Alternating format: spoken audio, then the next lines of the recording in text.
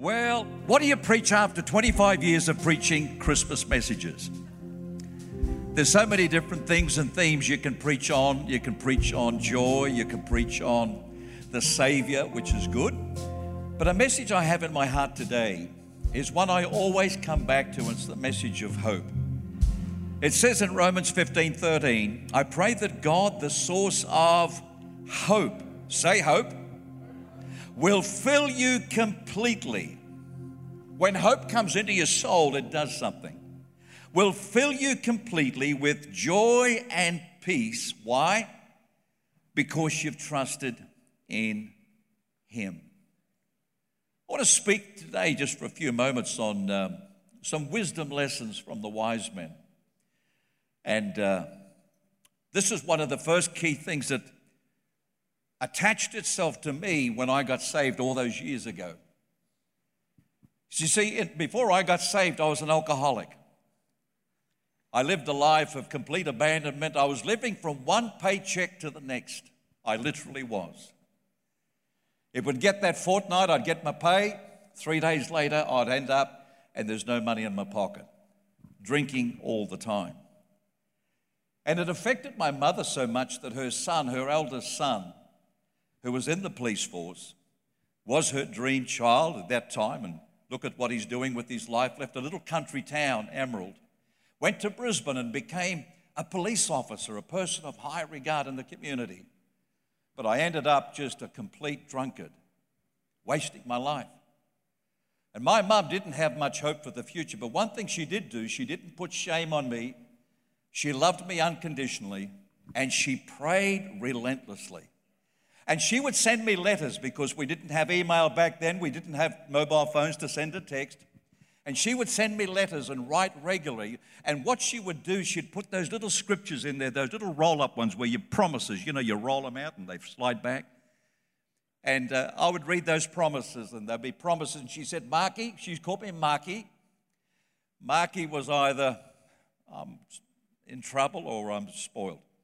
And she would say, Marky, I've enclosed a promise for you. And I would read it and put it away. Well, there came a time in 1981, I came back to Rockhampton where Mum lived. And I was on a bit of a break, and I found out that there was a youth camp. And first of all, I came back to Rockhampton because my sister said, my mum is involved in a cult. And she said, I need your help, big brother. You need to come and rescue Mum from this cult. And so I came back to Rockhampton, and I was on a mission. I was going to find my mum and seek her out and find out where she was going. Well, I went along to this premises where the cult was, and I actually found out it was an AOG church. And when I got there, I'm the policeman, see, so I'm looking for the evidence and the signs of a cult. And strong leader, yeah, they had a strong leader. And they were all in agreement. Yes, they were all just nodding when he preached. Yeah. And then they had this thing there halfway through the service, and they were all singing together. And I'm just thinking, like this is a chant, and they're chanting and singing. And all of a sudden at once, they all lifted their war weapons. We call them tambourines today. And they lifted all their tambourines and shook them. And started to cry out and shout. And then they went off in this foreign language. And I said, yes, tick, tick, tick, this is a cult. This is something here. But when I sat during the message, something happened to me. And I was starting to get disturbed in a good way, in a God way. And that led into where they promoted this youth camp and down by the beach. And I said, I'll go to that. Down by the beach, young people will go there. Well, I went down. Absolutely had an encounter with God. Every message at that youth camp I thought was just for me. How did they know that about my life? Who is this guy? And he'd be speaking prophetically and talking about, when you get involved and do this. And I thought, man, I'm a copper. How did he get that information about me? And the God began to move and maneuver into my life and began to touch me. And in the end, I just got wrecked in a good God way, completely healed from alcohol, filled with the Holy Spirit, baptized in the Holy Spirit, and came away with that weekend with the prospect of a future wife. That was a good investment for $40. That was so good. But one thing I did come away with, I actually had hope for my future. I had a better hope that I didn't have to drink every day. I had a better hope that I could live my life. I had a better hope that I could bring honor to my mum and dad. And I had a better hope, and hope has always been a key catalyst for me in my life with that. This morning I want to speak for a few moments on a message, Lessons from the Wise Men. What happens when you start off following a star but find yourself ending up in a stable? This is the story of the wise men. You see, the wise men one day saw a star and they felt the word come to them. There's one being born, the King of the Jews, the new Messiah. Go and meet him and follow the star. And so they set out, and their journey would have taken 4 to 5 months from the east. They set up, they put their gifts together, they plotted and planned how to get there. They had an idea where such a person of dignity and such a person of royalty would be born. So where did they go? Oh, where else? Let's go to Jerusalem. It's the city, the capital, the place. It's the place. If anyone's going to be born and be God of royalty, it's got to be Jerusalem. So they set out to Jerusalem. And when they set out to Jerusalem, they got there and they began to ask, where's this one born? Where's this one born called Jesus? Where's this one called the Messiah? Where's this one? And conversation started to go around the city, so much so that it came up to the ears of King Herod. Who? Someone being born, a king? They said, send for the wise men. They called the wise men up and they came into the palace and they sat and had an audience with the king. And he said, tell me about this king. And they said, sir, there's a star and we've told that there's one going to be born of royalty, a king. We thought it would be here. I mean, if a king's going to be born, it's got to be Jerusalem. And so they called all the religious people together at that time, and they said, did you hear anything about this? Like in your readings and writings, did you hear something? They said, yes, we did. And they pulled the scripture out and they said, here, this is where it says. But it says not here, it says actually Nazareth, Bethlehem. This is where he'll be born. And so they said, okay. And the king said, listen, you go and meet him. You go and find him, and then come back and tell me so I too can worship him. This is where we pick up the story. And so they then set off again. And as they're setting off to go and see where this one's born, they're still holding on to this thought, one born with such royalty, one born with such dignity. And when they get there, they find the star over an old inn. It's an old guest house. I've traveled through many developed nations and I've stayed in guest houses out by the side of the road, and I've stayed in the Philippines, Cambodia, and India, and I've come to guest houses and you go in and there's a food place and there's a little bit of a room there too you can go into.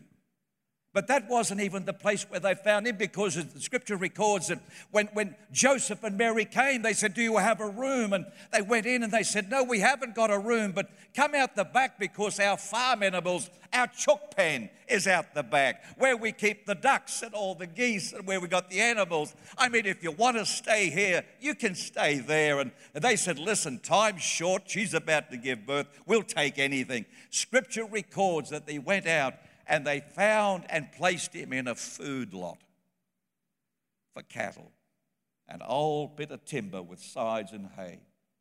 And that's where they put him. This is where we pick up the story.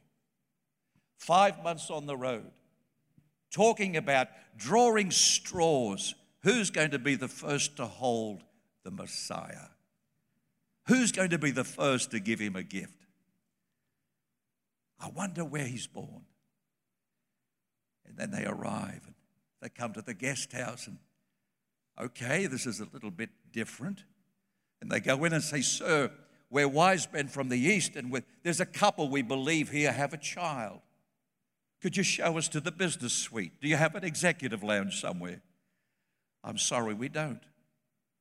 So there's a couple here, but this is not just any couple. They're significant. You would have said, oh, the only one we know, and the woman is pregnant. She's out the back. Or do you have a guest lounge at the back? Show me. No, sir, it's where we keep all the animals. What a letdown. What do you do when you follow a star and suddenly find yourselves in a stable? How has your year panned out? I remember 2020. Preachers like to get catchy little phrases. We like to, in 2004, it's never going to be like before. In 2005, I'm going to thrive. I do. 2007, it's going to feel like heaven. Well, along came 2020, and we all came out and said 2020 is the year of clarity. We know exactly what we're going to do. It's 2020 vision. We know, and we set off in January, 2020 vision, here we come. And then February comes along, 2020. And why did they have to put March in? COVID came. No one knew whether they were going to get. No vision, no understanding. How is your year shaped up? How is your year shaped up with relationships when you set off at the beginning of the year and you thought, this is the year? How is your marriage? And you said others have been struggling, and last year was not the best, but I know this year, I know 2022 is going to be so good.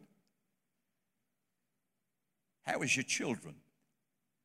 Okay, I struggled last year and the year before, but I know this is the year. How is your health? How are you at the end of this year? Because this is where we found the disciples, the wise men. They were captured in a moment of disappointment. And disappointment is the gap between an expectation and a reality. It's where you hold in that place for too long.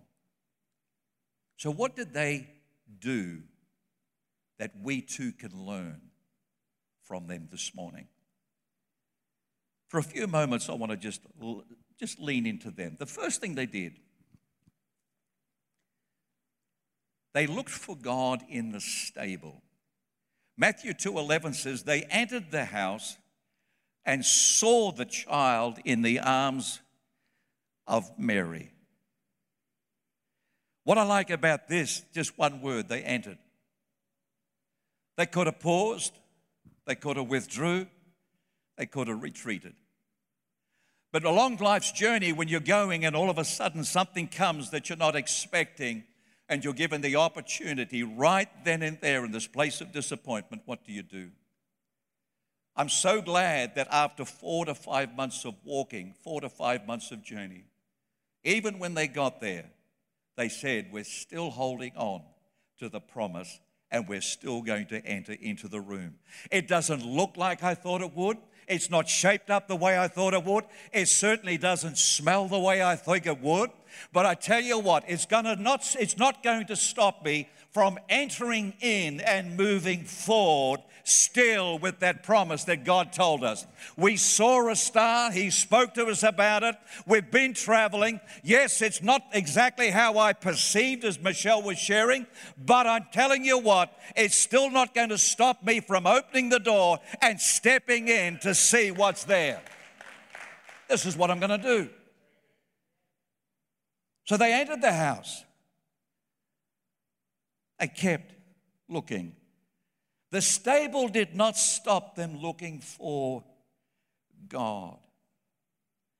What does it mean, Pastor Mark, when you say look for God? Well, Psalm 136:1 gives us a clue. Give thanks to the Lord, for He is good. His faithful love endures forever. What they were looking for was something good.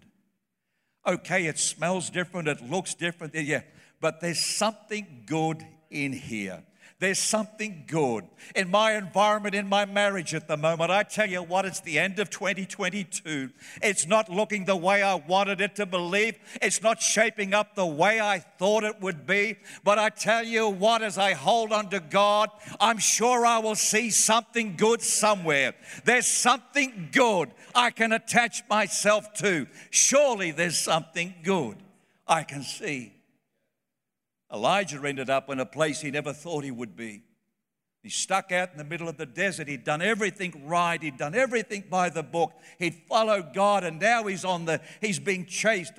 And the prophet and the word of the Lord came to him and said, listen, get ready to run because I'm about to send rain like never before. It's going to pour. You've done what I told you. You've shaped up and fought, and you've done the battle. Get ready for the outpouring of what's about to come. And while he's there in this place, he said, well, that's fine. What do I look for? And then he sees in the distance just this little flicker. And he tells his servant, he says, quick, get up on that hill and tell me because I think it's something good.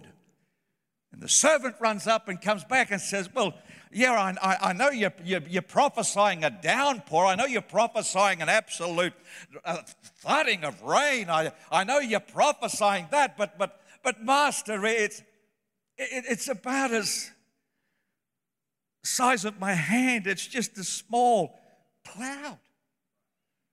And he turns around, he says, that's all I need. That's all I need. I don't need something the size of me. I don't need something the size of 7 foot by 7 foot. I am looking for something good, just something small, something I can attach my faith to. Now get ready to run. Run, why? Because the thunder's coming, son. That's what's about to happen. And when you attach yourself to something good, it empowers you from the kingdom to release all that's been held up inside of you. So they came. Didn't stop them. Didn't stop them at the end. Didn't stop them when they went down the back. Didn't stop them when they passed the guest banquet hall and all the rooms. And they came out and pushed and the ducks flew and the chooks flew and that. They still entered in. Joseph, after years of false accusations, imprisonments, in prison. But he looked for the good. And he found the good. Listen to this. And when he touched the good, he gave birth to the good, Ephraim and Manasseh, and named them something good. God has caused me to forget all my pain. And the second one he named, while he was there, he has caused me to be fruitful in my place. And when the sons and when the brothers came, he said to them, God sent me ahead of you to rescue you in this amazing way and to make sure that you and your descendants, say descendants. It's so important that you walk through the door of disappointment and look for something good because it's not only affecting you, it's affecting your children and their children and their children. Your decisions today have destiny outcomes tomorrow. And so he says, it was not really you who sent me here, but God. Can I encourage you today? Learn from the wise men. Look for something good. There's something there. There is something around you right now. Lay hold of it. Og Mandino, beautiful man who started his ministry at the age of 50. He was walking up the main street of a town in America years ago to look for one thing, a weapon to shoot himself. He was so despondent. But while he was at the window looking down at a pistol, he had enough money for the pistol and a bullet. And Og Mandino, completely broke, had an encounter that changed his life. And in 20 years, went all over the world speaking.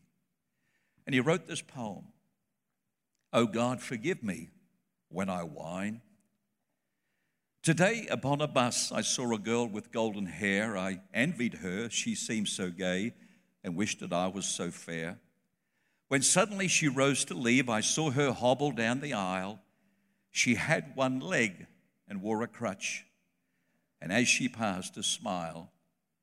Oh God, forgive me when I whine. I have two legs. The world is mine. I stopped then to buy some candy, and the lad who sold it had such charm. And if I talked with him, he seemed so glad. And if I were late, it wouldn't do any harm. And as I left, he said to me, I thank you, sir. You've been so kind. It's nice to talk with folks like you. You see, sir, I'm blind. Oh God, forgive me when I whine. I have two eyes. The world is mine. And later when I walked down the street, I saw a child with eyes of blue. He stood and watched the others play, and he did not know what to do. I stopped a moment, and then I said, "Sir, why don't you join the others, dear?" He looked ahead and without a word, and then I knew he couldn't hear. Oh God, forgive me when I whine. I have two ears, the world is mine. With feet to take me where I'd go, with eyes to see the sunset's glow, with ears to hear what I would know. Oh God, forgive me when I whine. I've been blessed indeed. The world is mine. The second thing the wise men did was, we read, they entered the house where the child and his mother Mary were, and they fell down before him and worshipped him. Then they opened, say opened. They opened their treasure chest and gave him gifts of gold, frankincense, and myrrh. Do you know, when I encounter disappointment, it's tempting just to close up shop, not to open up. It says here when they came, they not only walked in, but they didn't just look for the good. They wanted to open up their lives and do good. It says they opened up their treasure chest and gave.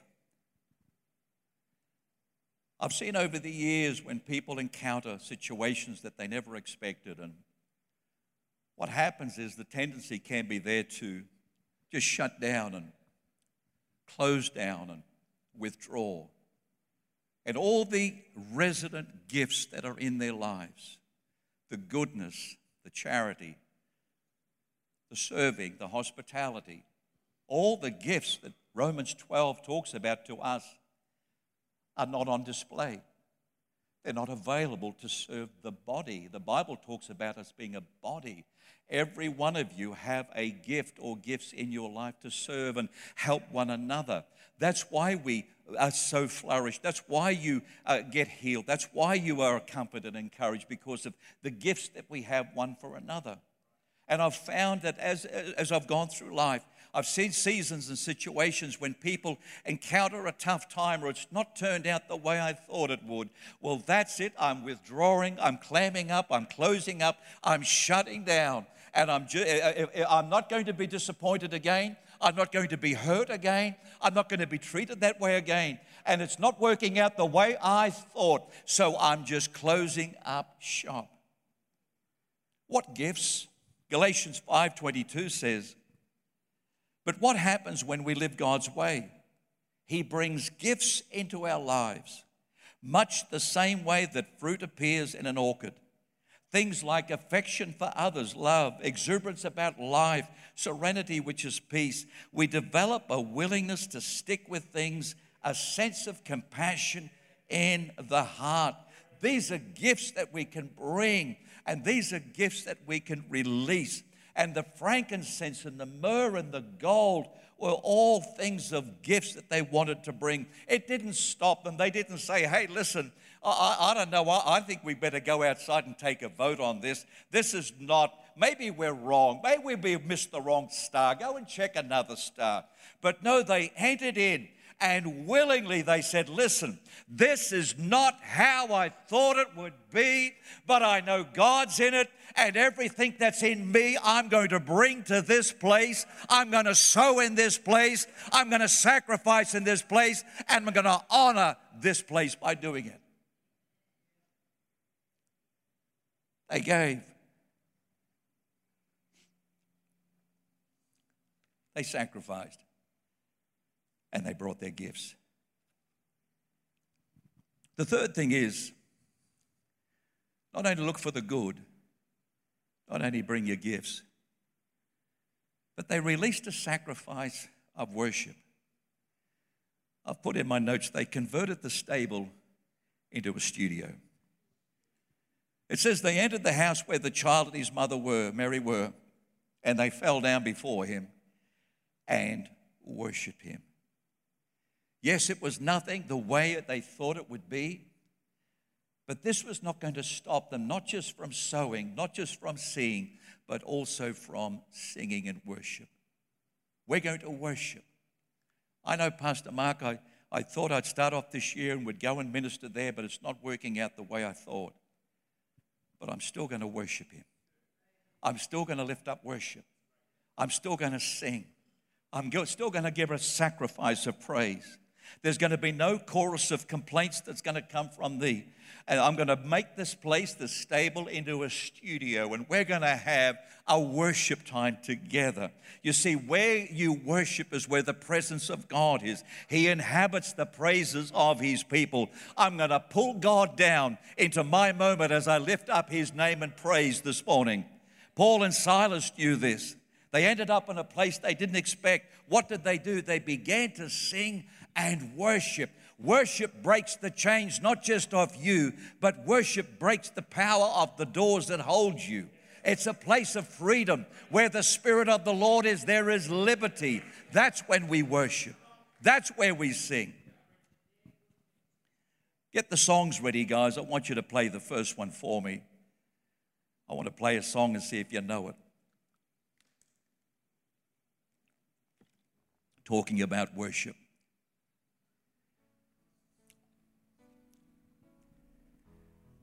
Turn it up. Thanks, guys.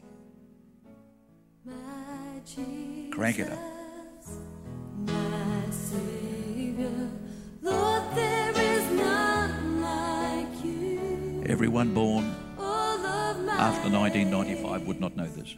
I want to praise the wonders of your mighty. Josh, do you know it? Oh, good on your son. He listens to a couple of old classics now and then. My comfort, My shelter, tower of refuge and strength. Show the person how beside you how good your voice Every breath, is. Let every breath, all that I am. Sing, Trav. never cease to worship. Get ready.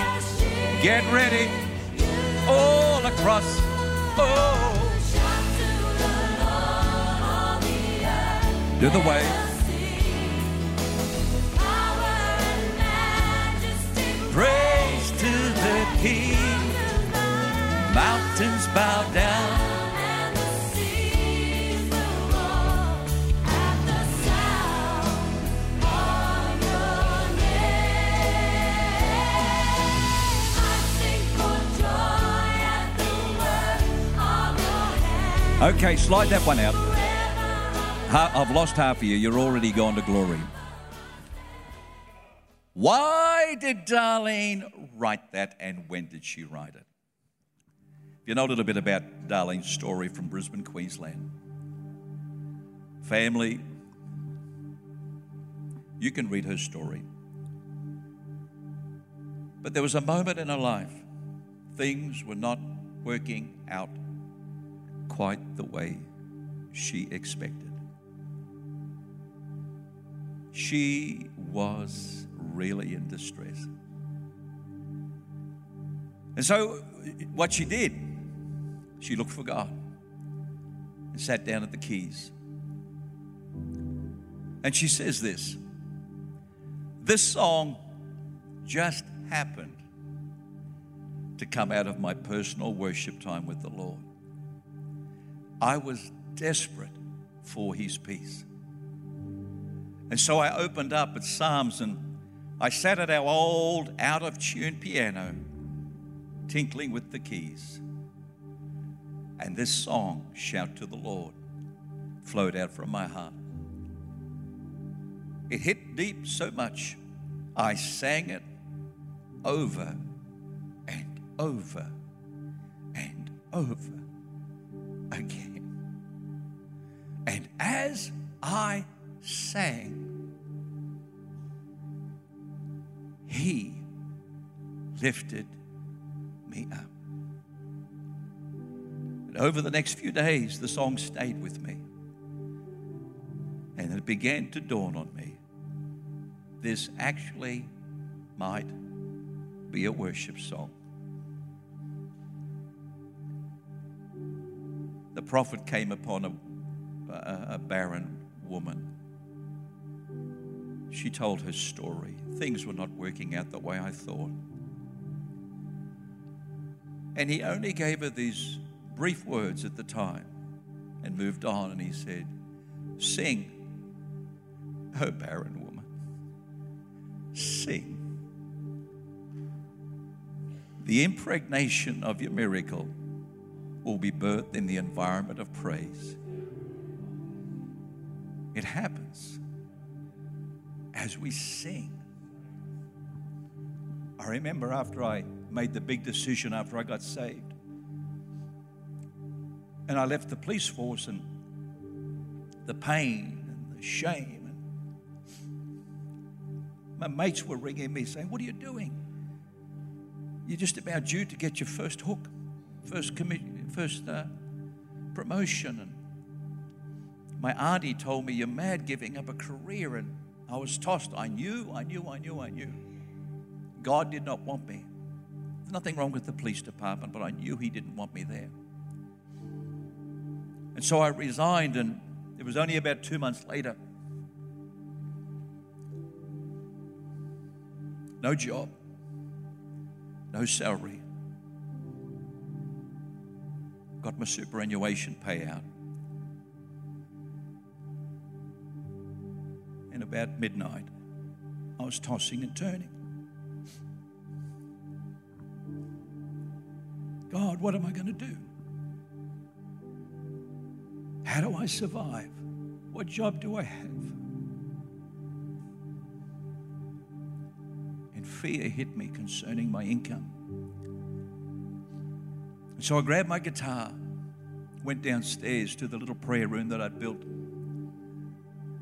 And I walked inside the prayer room and just got my guitar after midnight and began to sing. And it came out of the scripture, Paul's writings, "My God shall provide all your needs."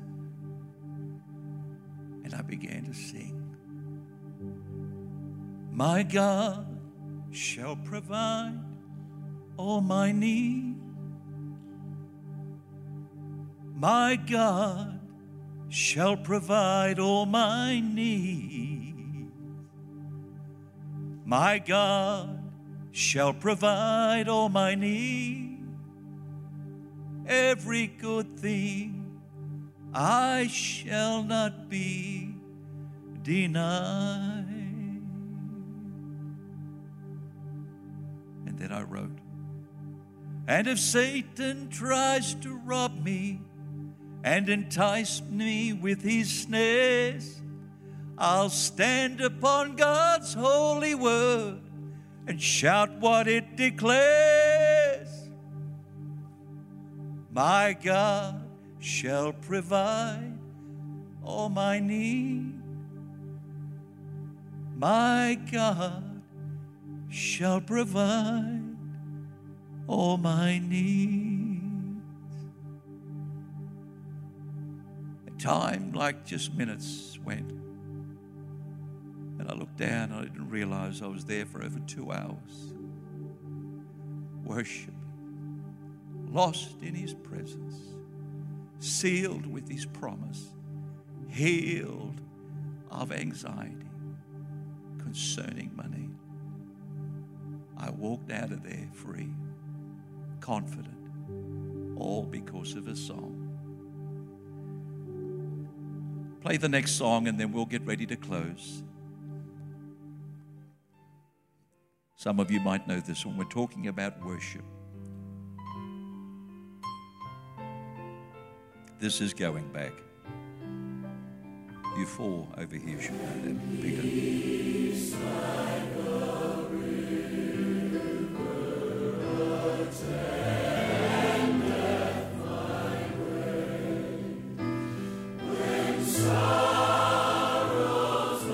You know this, Pastor Sam? Hannah? Yeah, I don't know. Don't trust that. You'll know it when we get the chorus. You know it, Lydia. It is well with Pastor Sam singing it. He's singing it.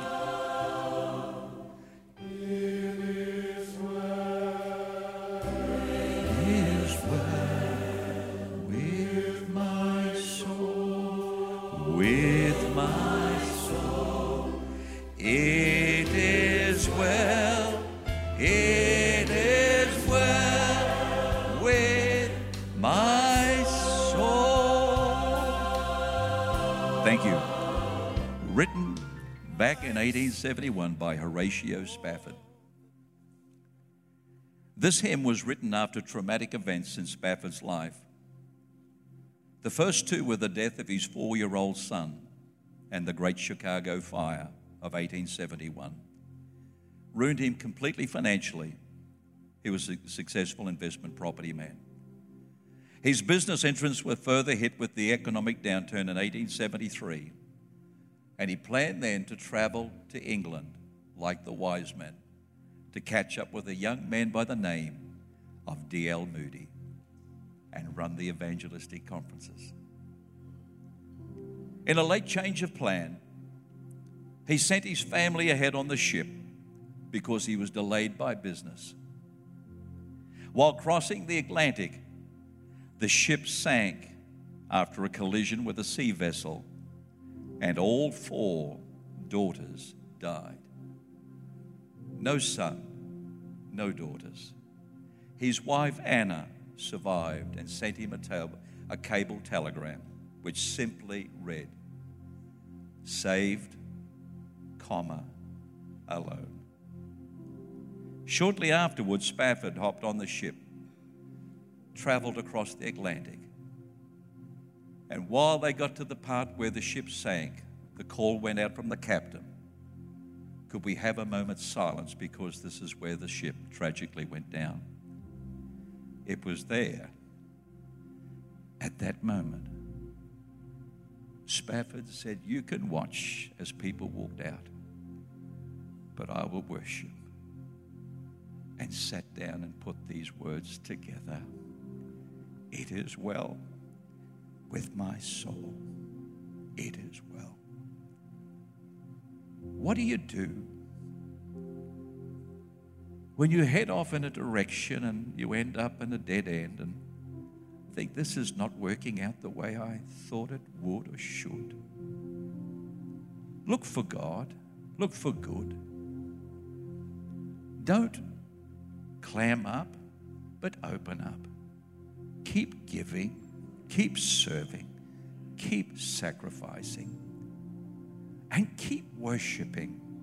Change your stable into a studio. Let your voice be a place of worship. The last thing he did, it says he changed their direction.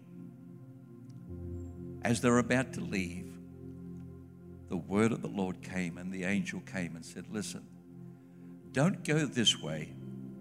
Go back, because your direction from this point has been changed.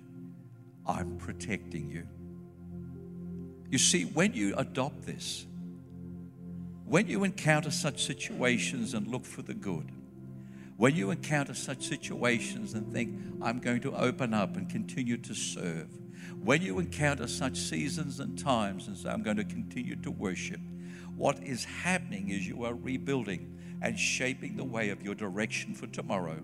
And you will walk different, you will talk different, and you will end up in that place of divine appointment of God. I close with this story. Michelle and I were worship leaders in a church, and we loved the church and loved the pastors and loved the team. We always opened up our home and always have barbecues and have them over, young people just all in our house. And Chloe was the only one born at that time. And we'd set off, and it was a great year. We went off for holidays. And when we came back, reconnected with the church after holidays and started to serve, and we invited all the young people over, our worship team, to come over to the house and have a barbecue and things like that. But this time it was different. There was quietness and there was reservation. And you can tell when something's not right. And I said to Michelle after, I said, did you? She said, yeah, the team just weren't the same. And to cut a long story short, while we were away, one of the team members had started to spread stories about myself, concerning my work. I printed off a music roster on my work paperwork, my company paperwork, and not realizing that man said that was stealing. I was stealing company paperwork or stationery. And he didn't realize that I had to pay for my stationery as a manager. And so he began to spread these stories that Mark shouldn't have done that, and he's a thief and all of these things. And that grieved me. So much so I just shut down. I said, if that's serving and all these years we've been doing, I'm out of here. I'm not going to serve. And my pastor came and saw me and said, Mark, please, I don't let this thing stop you in what God's doing in your life. And I said, no, Pastor, I'm sorry, Traveling through at that time was Wayne Alcorn's father, Alex. Alex and I had known each other for some years, and when I was out in country Queensland in a business, he used to come in and have coffees with me, and when I was serving in that church, and he came and saw me, and this is a couple of weeks after I'd shut down, said, that's it, you can take it. This is not working out the way I thought it would be. And I put on a real big, hissy fit. And he came in and he said, what are you doing? I said, welcome, Pastor Alex. Great to have you here. He said, I heard the story about you. I said, yes. He said, I'm preaching this weekend. I said, yes, Pastor Alex. Yeah. And he said, I want you up worship leading. I said, no, I'm off the worship roster. Right? I don't do that anymore. He said, yes, you do. And I said, no, Pastor Alex. He said, I've got a board meeting this Thursday with the board, and you're coming. I said, okay. So I went along. And we got there, and the letter from the person was there tabled on that. And I thought, this is all I need, They brought the letter out and read it. Halfway through reading it, Pastor Alex leaned across the table and grabbed the letter and began to tear it up. He said, I'm not believing one bit of that rubbish. I know this young man. I've known him for years. And that goes where it should. Table that in the bin. That's it. Moving. Next item. After the meeting, he said, see you Sunday. I said, yeah. I said, but Pastor Alex, I'm not worship leading. He grabbed me in close, little short guy. He said, you will lead. I said, okay. So Sunday came. I told Michelle. I said, I'm going to get there, practice worship. Straight after practice, I'm going outside. I'm not going to go back in that church. And so I waited, and they said, worship time. So I walked in, and I said to Michelle, I know where this guy sits, and I'm not going to look at him. I'm looking over here, and I'm going to sing. And so I came in and got my guitar, and I did it I just did it. I wasn't feeling nothing. I was feeling I wanted to get out of there. And I got my guitar, and I began to sing. And I'm just worshiping over here. That poor group, they never stood the same. I'm singing, and I'm going, and we're having a great time. Yeah, Pastor Alex just here. And then something happened. We hit worship. And then I'm lost in him. And as I'm lost in him, I didn't realize, as I'm singing about Jesus and his goodness and his healing, I opened my eyes and I'm facing here, looking at him. And as I saw him, he's got tears down his face. And he came up and we spoke after. But after all of that, Alex took me aside And he said, son, what did you learn? I said, sir, first of all, listen to you and always obey you. He said, more than that. He said, son, this moment could have messed you up in your future. And I've seen too many hit a place where they didn't feel it was working out the way it should. But I knew the first thing I've got to do is get you back up in the saddle. Get you back up doing what you were doing last week. Get you back up worshiping. Push back against that thing. Look for the good. Keep bringing your gifts to the house. Keep worshiping. And as you do, watch what God will do with you in the end. Amen? Can we bow our heads and pray? Come on. Father, I thank you for this time around your word this morning. And I thank you for your faithfulness. I thank you for your faithfulness right across the auditorium here this morning. Why don't you just take a moment to say, Lord, I thank you for your faithfulness. I thank you for your faithfulness in my family. I thank you for your faithfulness with my children. Lord, my children might not be exactly where I thought they could be or should be, but Father God, there's goodness there, and I'm going to hold on, and I'm going to hold, and Father, I'm going to continue to press through. And I honor you today for your faithfulness, Father, over my children, over my grandchildren, Lord. I'm going to continue to speak and see, look for the good. I'm going to continue to bring acts and sacrifice and give the grace and the gifts in my life. I'm going to continue to worship you, Lord. I'm going to continue to do these things right now in Jesus' name. Could we stand this morning? And I'll ask the team to sing this song. I'll close with this one. I love this song. Go for the chorus. Your name is power. Your name is healing. Your name is love. Yes, Lord. Break every stronghold. Shine through the shadows. Burn like a fire. Come on, let's declare. Break every stronghold. Run through the shadows. Burn like a fire.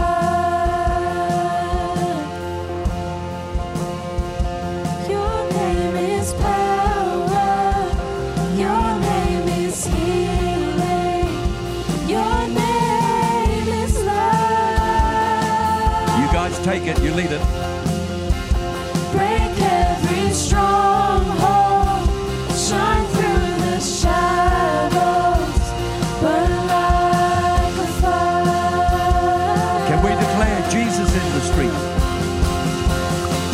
Shout Jesus from the Yes. mountains. Jesus in the street.